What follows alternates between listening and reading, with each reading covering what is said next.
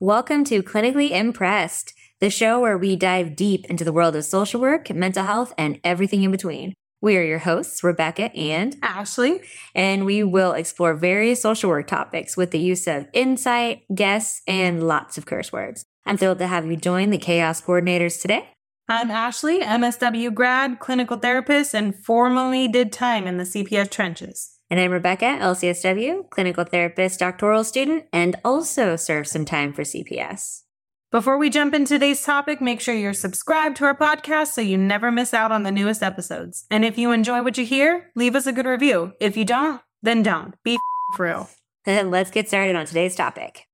Welcome to Season 1, Episode 1 of Clinically Impressed, first ever podcast. Episode 1. Okay, so today we're going to get into why we wanted to start the podcast. That's interesting. I feel like I've been wanting to do this podcast for a really long time. We've been talking about it a long time. At least since 2020. Yes, definitely been talking about it a long time. But I think our topics for this type of podcast platform changed as we changed jobs. For sure. I think when we were partners and working together, it was absolutely more about like talking about the work and talking about social work and practice and ethics. And I think as we have gone through our practice evolved. Yes, as we've evolved, it's definitely become more of, what the fuck are we doing, man? I'm just trying to figure it out. There's all these people, all these social workers out there just trying to survive and the different challenges that come with this type of work. For sure. And I think that's one of the reasons that motivated me anyway to want to talk about things like this on the podcast, because all the podcasts I've heard of out there don't have a lot of real meat and potatoes of social work. I just feel like it's like lectures. Like, no hate. This is not a hate account. This is all love to the social work podcast. But to me, because I do listen to them, it's all about practice and theories of social work and being change makers and community meso macro of social work. It's not me as an individual, as a social worker, trying to figure my shit out here. It's really a lot of positive psychology. Is that what it's called? I like to call that a little toxic positivity. Toxic positivity. Yeah. Where they're just trying to hype up the, social work is good for change. And I've listened to the same podcast you've listened to, and they're very soft in their voice, and they're very pro. You're not going to find that here.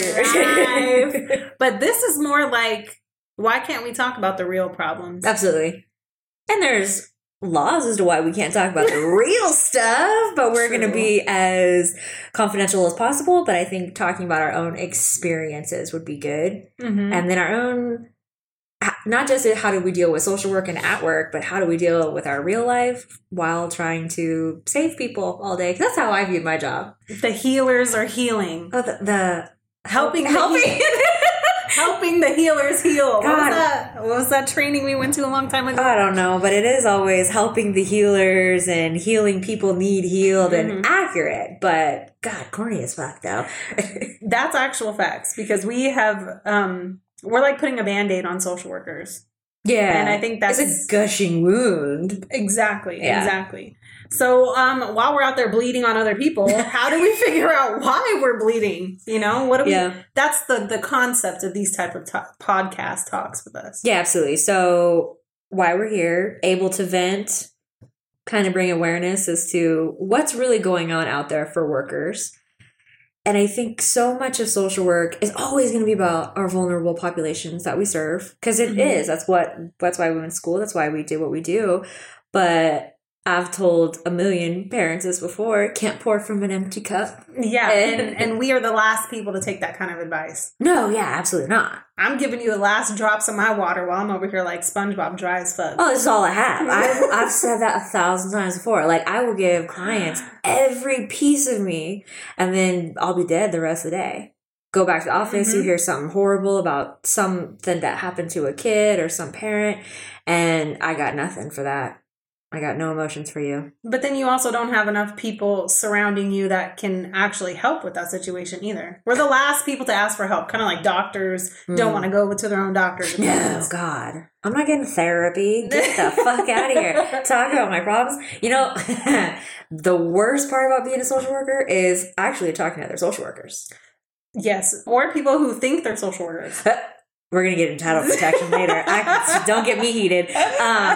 But no, I'm telling, like, you know, when you come back and you need to tell one of your peers, like, oh my God, I had a shit day. Listen to this. You ever find yourself in competition with somebody else on who had a worse day? Yeah, like, who can shit better? It's definitely me today. Oh God. No, it's like, yeah, you could tell somebody the worst possible story ever. Some horrible natural disaster and all death and war and famine. And they're like, oh, you think that was bad? Check this out. Yeah, guess what happened to me? Yeah. And then all of a sudden you're just bonding over trauma instead of actually dealing with the stuff that you came here to deal with. So the trauma bond runs so deep. Yes. Okay. So we're going to stop skating around today's topic. Yes. And it's really about burnout in social work practice.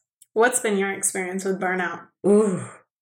I feel covered in burns, really. I mean, I live in the burn unit, so I don't know. I see you every day, baby. I don't know, tough one, because I feel good now. Truly, I don't think I've ever fully experienced what I think burnout is. But my expectation of what burnout is probably different from like from the civilians, from the normal people. Okay. Because when I think of burnout, I think you quit your job, you are now a bartender in some restaurant, like you full left. So, but I think that for me, there's levels of burnout. And I think I went through a few levels, had some burns, but stayed. Mm-hmm. And I I definitely never experienced the full scope of compassion fatigue. Probably a little bit, because I think no matter what, in social work, just like cops and fire, you have to have some type of, I don't want to say you have to have compassion fatigue, but you have to have some type of secondary trauma. Yeah. That's what burns people out. Yes. And I don't want to lose every feeling I have. I still want to be able to give emotions to people and to truly care as much as I possibly can. But if you cared with every ounce of your being, with every horrible thing that's told you, you just couldn't wake up in the morning. You couldn't go to work. And some people can't. I mean, yeah, this job's not for everybody, for sure. Mm-hmm. But burnout is like that. Yeah. You know, I think you're right. People experience different stages of burnout. And I really think it depends on a lot of different issues why people become burnt out, you know? So what are the levels that you've experienced as far as burnout? I think I noticed it for me when I would go home and I would be asked by my boyfriend at the time about, tell me about your day. And regular people almost find a little bit about what we do in social work fascinating. Mm-hmm. Or they eat it up. Yeah. They're like, tell me more. And I'm like, I got you, baby. They did. What? Then what happened? Like, it's crazy. Mm-hmm. Like, you're telling them, the script to some Jerry Springer show, which is legit. But once I found, being asked about that and just thinking about retelling any part of my day was exhausting. Mm-hmm. Like, the thought of retelling it. And that's when I think I first started to notice, like, I couldn't even talk about work anymore. Mm-hmm. I was just, like, I wasn't physically tired. But you were almost like disassociating as soon as you went home. You're like, yeah, 100%. I need to focus on something else. What job? Yeah. I'm not a social worker. But then, working in CPS, it came with the ties of like always having your second phone on you. And then like you could never like get rid of the second phone, and you're like, oh my gosh, the anxiety just I was so guilty about that all the time. So big. Yes. I was so guilty about that. Never turning it off. That phone probably didn't turn off for years. And that probably has a lot to do with burnout. Yeah. But it did it to myself. Never being off. Yeah. But I think that's not just something you did to yourself. I don't know many CPS social workers who actually turn their phone off after 5 o'clock. Maybe a handful of all the people that I've worked with before would ever do that. And those are some healthy bitches, man. But exactly. Some really good boundaries. Everyone else, I think, loose boundaries. They don't want to turn their phone off after 5 o'clock. So they're always ready, and they hear the buzz go off and they pick it up and they're like, oh, you know what? I need to answer this text real quick. And then it's free time. Yeah. Because they're not going to record any of the time that they actually did something after hours. Mm-hmm. And they never get to shut off. No. Yeah. I don't know if you ever did this, and this was the biggest mistake. I made it for a couple years, checking your phone texts and emails Sunday night before Monday morning?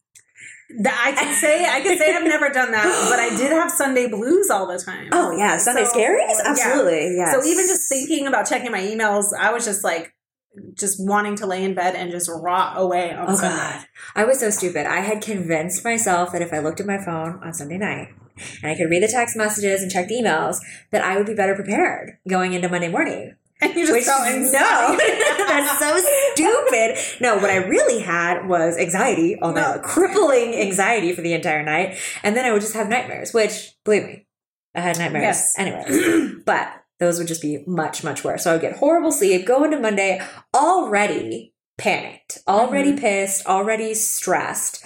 And it's not even 7:30 on Monday morning. And then you feel compelled to just start writing notes and like writing reports. And like, you're like, you know what? I'm basically already here Monday. I'm just going to start Sunday night. I'm going to do it. Yeah. I'm going to start Sunday night. Yes. Yes. Golly. My experience with burnout, I think it like definitely compounded over time. Yeah.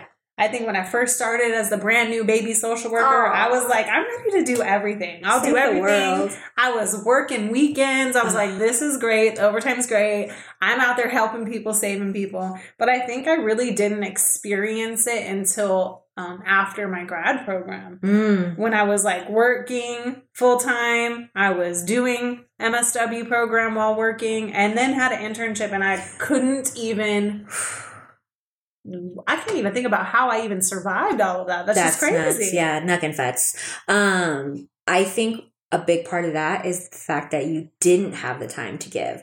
We are so guilty of sacrificing like personal time, but suddenly you had the other internship, which is basically a second job, and you had school. So when you realistically don't have the time to give, that's when you start to feel how much time you're already giving to your main job. Yeah. And I think one thing I did learn about myself through that time is that I placed a lot of value in everything that I could get done in a day. So like my productivity and the way that I felt about myself it didn't feel good at the end of the day if I wasn't able to help people or if I wasn't able to do a certain amount of tasks. And that compounded on top of my burnout I was already feeling. But then surprise, I get a promotion into supervisory land, which is something I always dreamed of. That was supposed to save us. It was supposed to save us, but I definitely had like 17 roles all in one. And I think that's where the burnout started becoming a physical manifestation in my body anyways. Like I was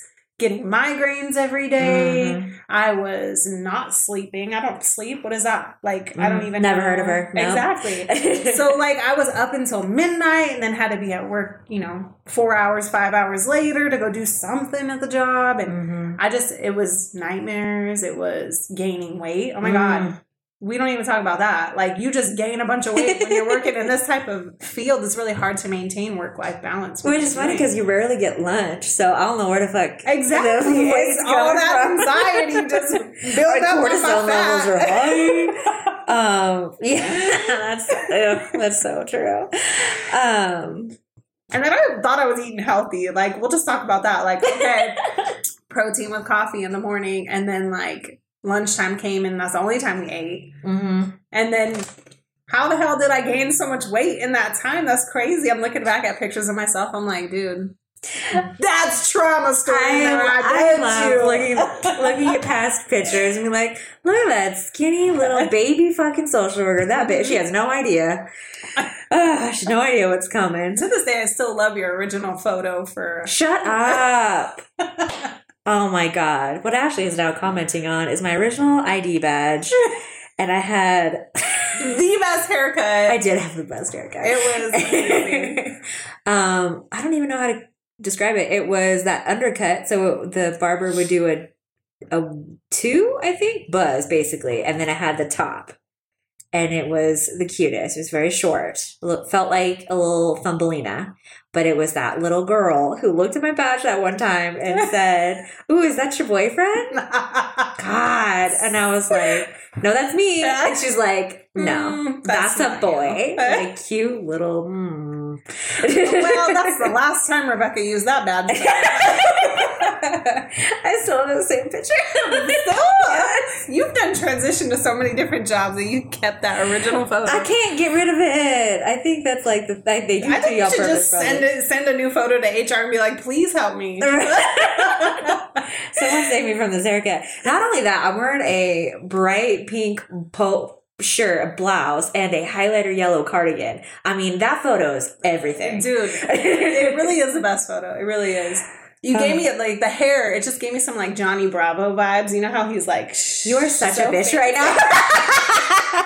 It is not Johnny Bravo. Okay, I'm not saying you're Johnny Bravo, but he definitely had the same like look. You know? I was trying to think. I can't even picture who I was trying to be. I don't know. That was baby social worker days. A lot of change with us. I had to have short hair. I was in the streets, man. In the streets. I was doing the work.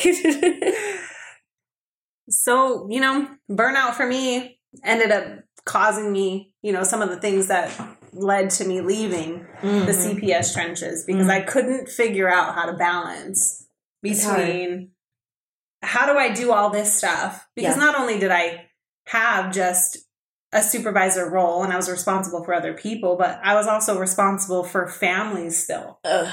So with all of that together, I felt like I had to sacrifice something, and that sacrifice with social workers is always yourself. Yeah. Facts. I think my family started to become really affected by my burnout accidentally. Like, I had no idea it was happening. And when I say family, what I really mean is the guy I was living with at the time. May he rest on wherever he is. But I'll never, yes. I mean, not peace, but rest in prosperity. I remember coming home so traumatized from the day that I had. And, you know, because you got to be careful with what you say. You can't really tell everyone everything of what you did. And I mean, I was giving this dude PG of the day that I had. And he mid-sentence, like, puts his hand up, you know, like that, like, shh, shh, shh. Like, pause. Yeah. Pause. And he did that to me. And he was like, I can't hear anymore. I was like, oh. And I was just thinking, like, this ain't even half of what happened, but okay. And he was like, no, seriously, you got to stop. I just can't, I can't hear it anymore. He didn't mean what I was saying right then. He meant all of it. He couldn't hear it anymore. So I went to work, kind of like bummed. Like, I just shut the fuck up for the rest of the night. I was all petty, like all mad, which is dramatic, but that's how I felt. And then the next day, I went to my mentor who had worked there for like 10 years. And she basically said, oh, you can't talk about any of this at home. And it was so heartbreaking. Yeah. It was heartbreaking too, though. A little heartbroken light bulb of like, oh, no shit. I mean, duh. Of course we can't. And then also like, that's so sad. No, I can't. I can't even go home and really talk about my day. So what I started to do was because of course your person is going to say like, how was your day? What was your day? You don't want to keep everything from them. So then I just started talking about like the people I worked with, like coworkers. That's all I talked about. My boss, coworkers. Yeah. Like, it was almost like he probably thought I had an office job after that. Like, I was basically, you know, Pam. Yeah. Just talked about Dwight and Jim all day. Yeah, Dwight and Jim. I think that's something that does impact a lot of our families, like our personal families and friends, because you change. I mean, the minute you get home from this type of traumatic job, you change to just the shell of a person. Absolutely. And I remember Alfie having the same conversation with me. And he said, I can't hear any more of this. Yeah. This is a lot for me to carry. And I just remember feeling so upset. Like, how dare you? I have to carry this shit by myself. That's so real. And I have to come home and not be able to talk about my shit with you. Yeah. But in hindsight, they didn't go to school for social work. No, they didn't agree to this. They didn't agree for secondary trauma or what is it, like tertiary trauma. I love that word. I feel so smart when I say it. I know. Oh, tertiary trauma. It's actually a new word for me this year. So, besides that, but wait, hold on. Pause really fast. I used to not remember how to spell that word, and so every time I couldn't remember it, I would the third. No, hold on. I would go to Google. And I would type in second is to secondary as third is to, and Google would give me the word. I mean, that's brilliant because how else are you going to put it? You can't spell it, so you can't ask Google to help. I'm saying, sponsored by Google. I'm telling you. Okay, keep going. Sorry.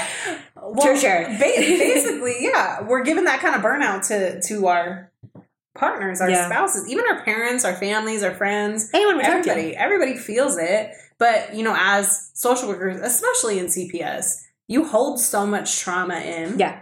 And you're like, okay, just one more day. Like, I got to get through another day. Oh, you got to make it till the next holiday, next vacation. Yeah. It's survival mode completely.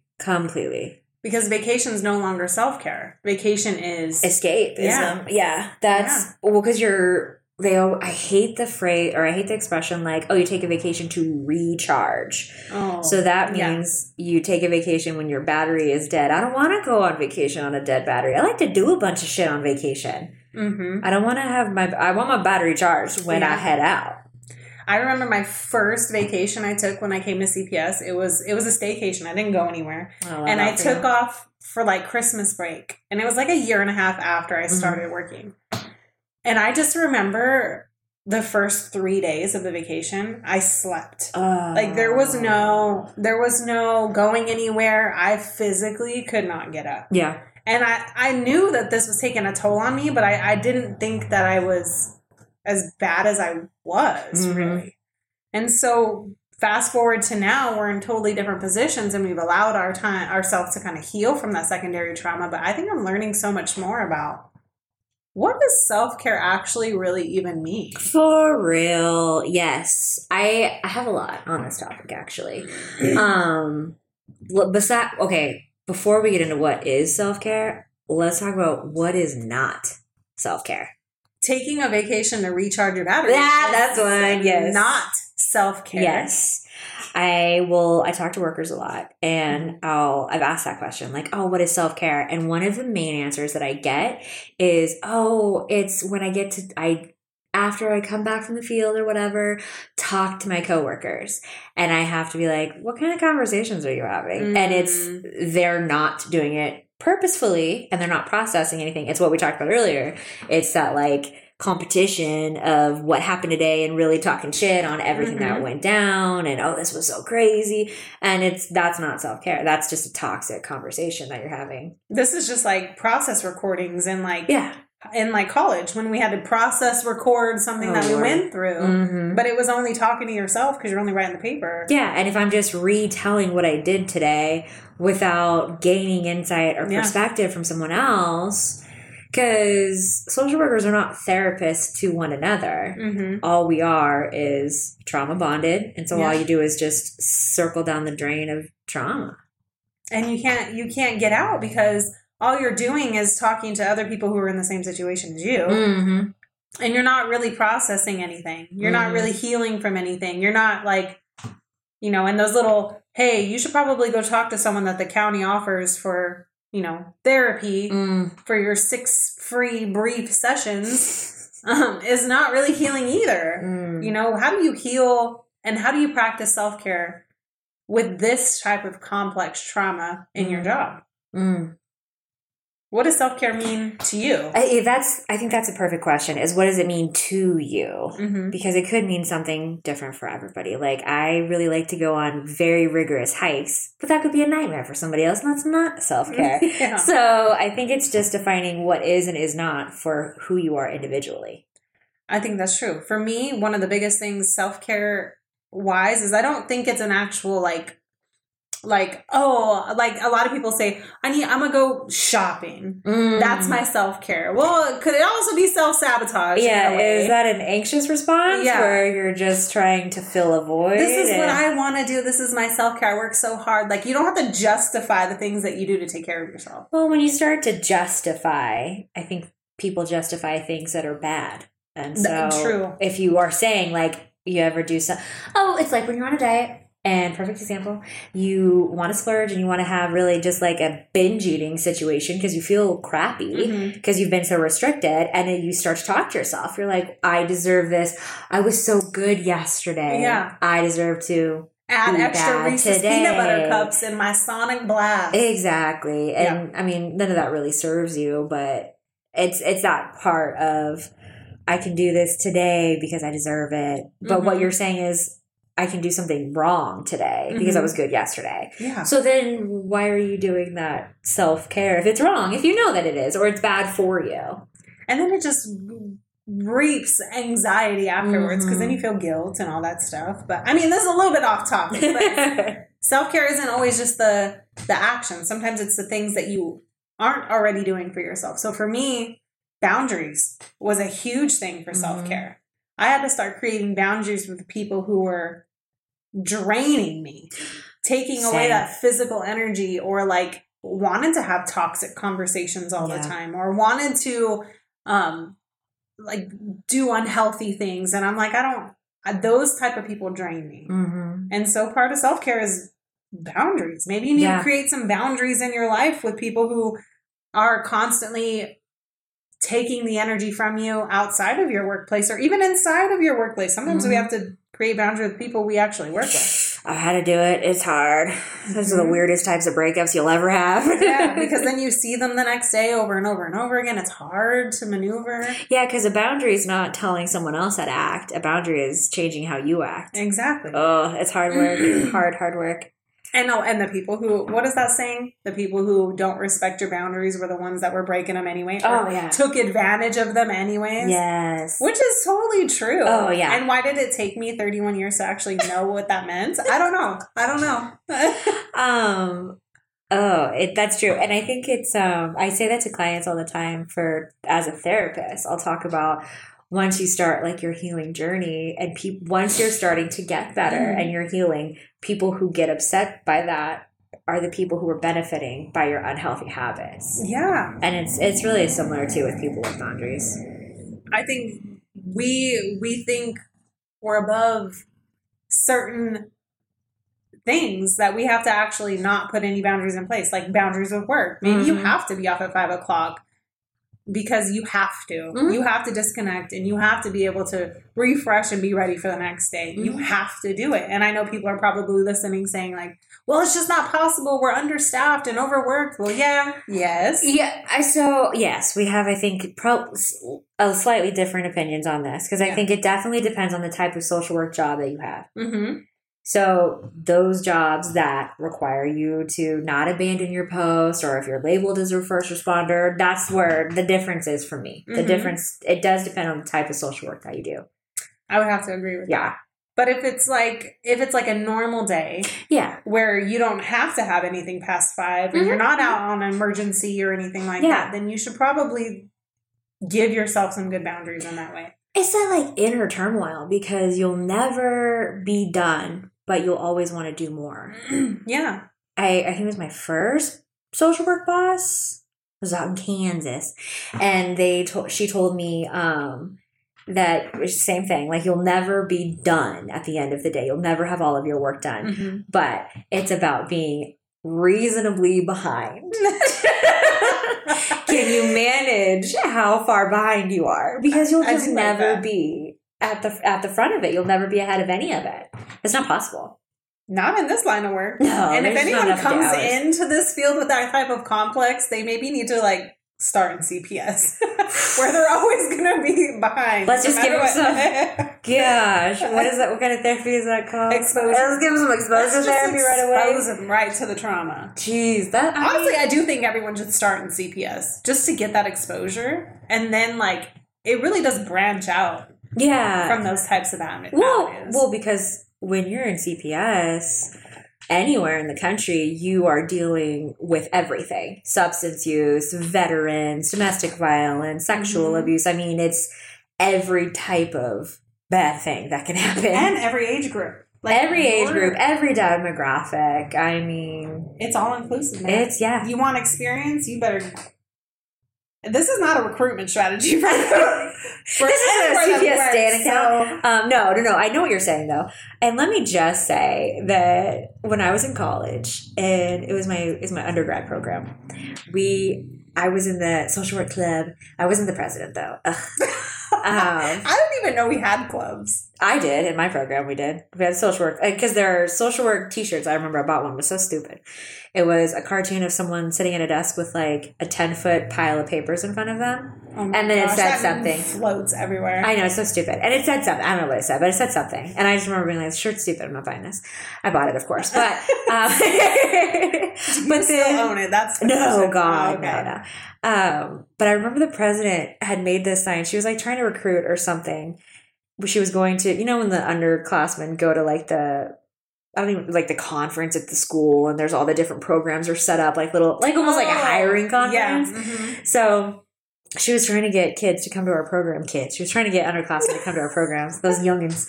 And she had made this sign. It was so ridiculous. And on there, it said something like, "We don't just steal babies." Oh, I was like 22, so I barely even knew what CPS was. No, I knew what CPS was because of A Child Called It. That's a fantastic book. Everybody should read that. I don't know a single social worker who hasn't read that book, but so I knew what a CPS was because of that book and because of the program. And I could not believe she put that on there. That's bold. So me and my friend used to make fun of it all the time when we would see her. And we made up this little like silly cheer. I can't even think about it. My friend Lindsay would do this like jump and she'd be like, "We don't just steal babies, we're more." And then and it was so horrible. But my point is that it starts in college. This toxic, villainous view of CPS workers. The professors are kind of giving that out there, and I mean the program does that too. Mm-hmm. The idea, I think, is they're trying to explain like social work is such a broad career choice, and you can do anything within that scope, and somehow CPS is just the villain. Just the lowest down there, and that's just what the extras go there. If you can't get this job, CPS will hire you. Mm-hmm. They'll take anybody.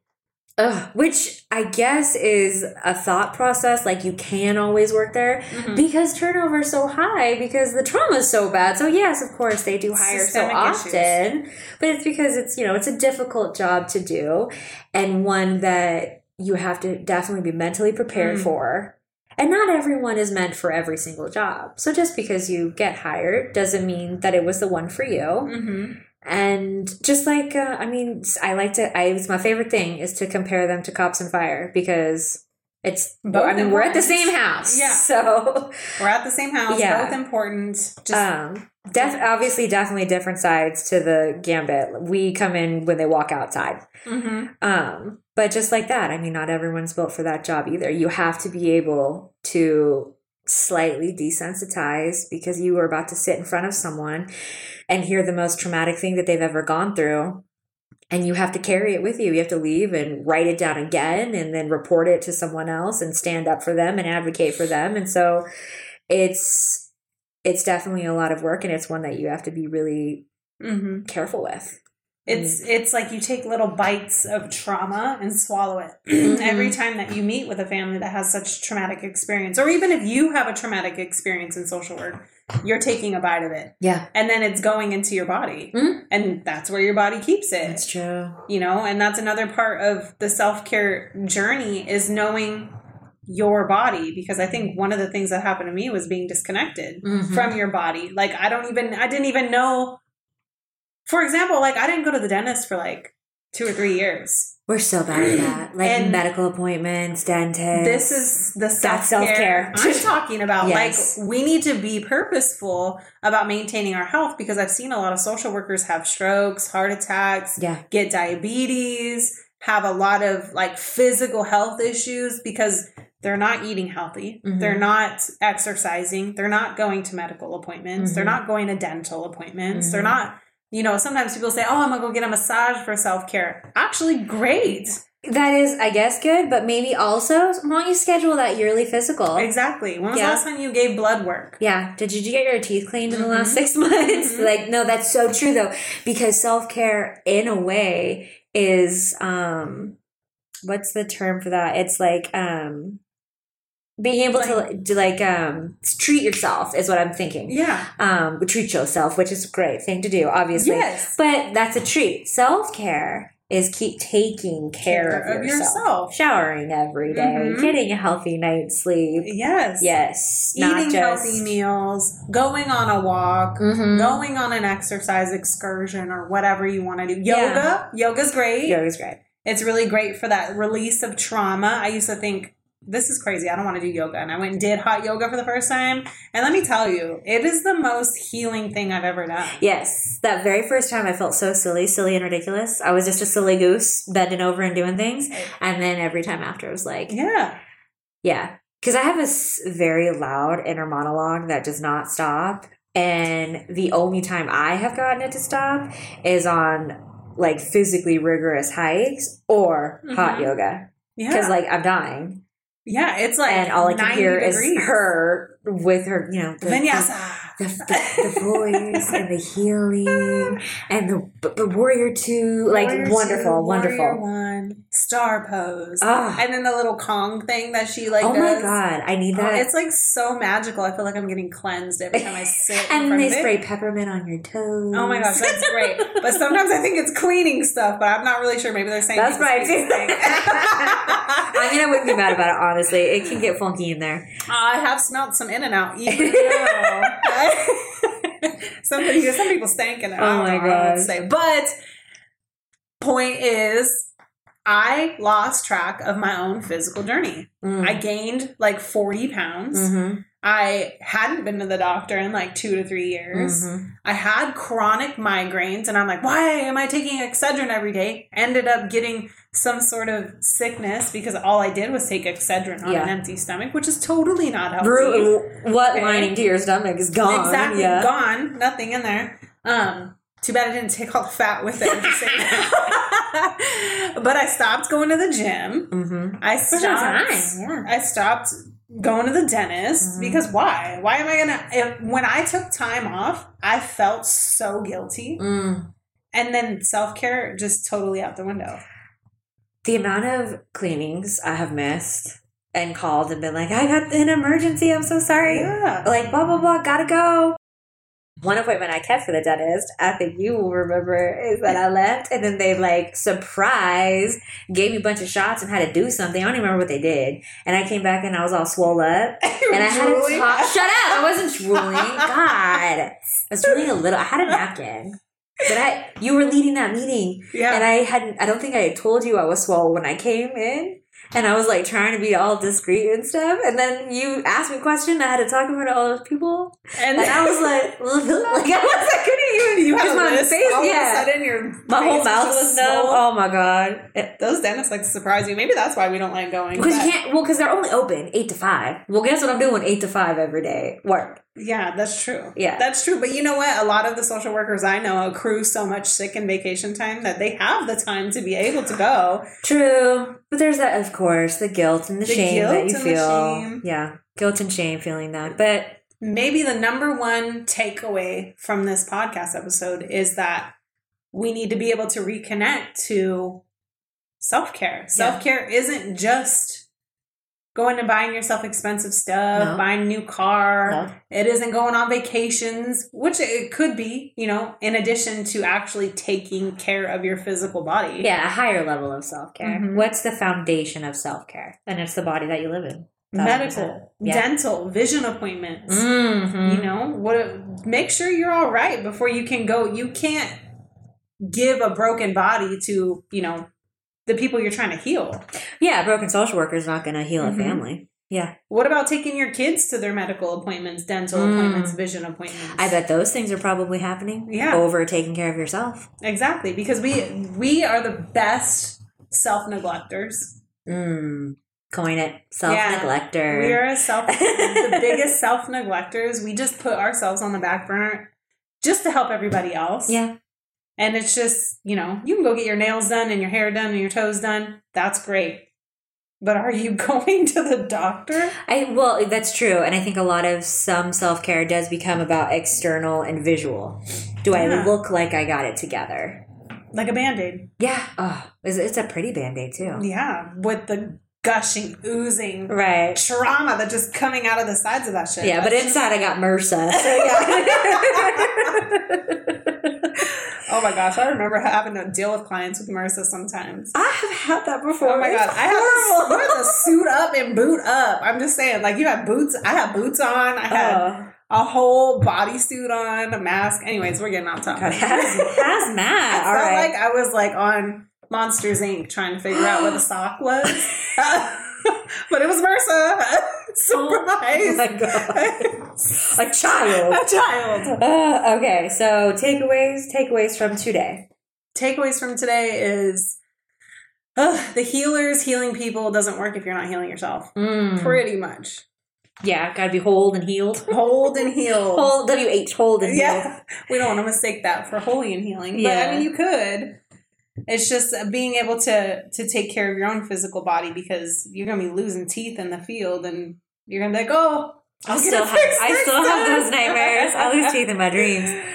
So yeah, self-care has levels, but definitely taking care of the foundation so you don't crack. Mm-hmm. And no amount of healers helping the healers training or whatever, drawing some crazy stuff on a piece of paper is going to be able to help you heal. Although, unless you listen, because I mean, you have to go to those trainings. Because I mean, how many times do we go to those trainings and leave and didn't take anything that they said? Well, that's another systemic problem in and of itself, because you're almost shamed and guilted into not being able to do that because you have to have your phone on and your emails up and you're behind on work and all this stuff. And like in that type of field for social work, that's just the norm. You don't get to go in and learn anything. When I transitioned to this new job, I was able to actually heal. I actually had the supervisor, after about like 2 months of being at this new position, she was like, I'm sorry, Ashley. I know that you really love social work and I know that you came from like the trenches, but you're like a thick block of ice and I need you to thaw out. Damn. And I was like, excuse me? What are you talking about? The best social work ever? Don't speak to me like that. And then after a few weeks, I kind of realized what she meant. I was so high strung. I couldn't come down off that anxiety. Yeah. I couldn't return to baseline. That's what I tell my clients. Yeah. I had a hard time returning to baseline, but it took me like 2-3 months. I could see that for sure. You just get so hard. Yeah. So quickly. And then you get this anxiety about like, I should be doing something. Yes. It kind of reminds me, do you remember right when you graduated, you were done with school and like that first couple weeks, you felt the sense of like, don't I have an assignment due? That takes so long to go away. And I felt that every single day at CPS. There was always, and I mean, it's true because there's always something to do. Always.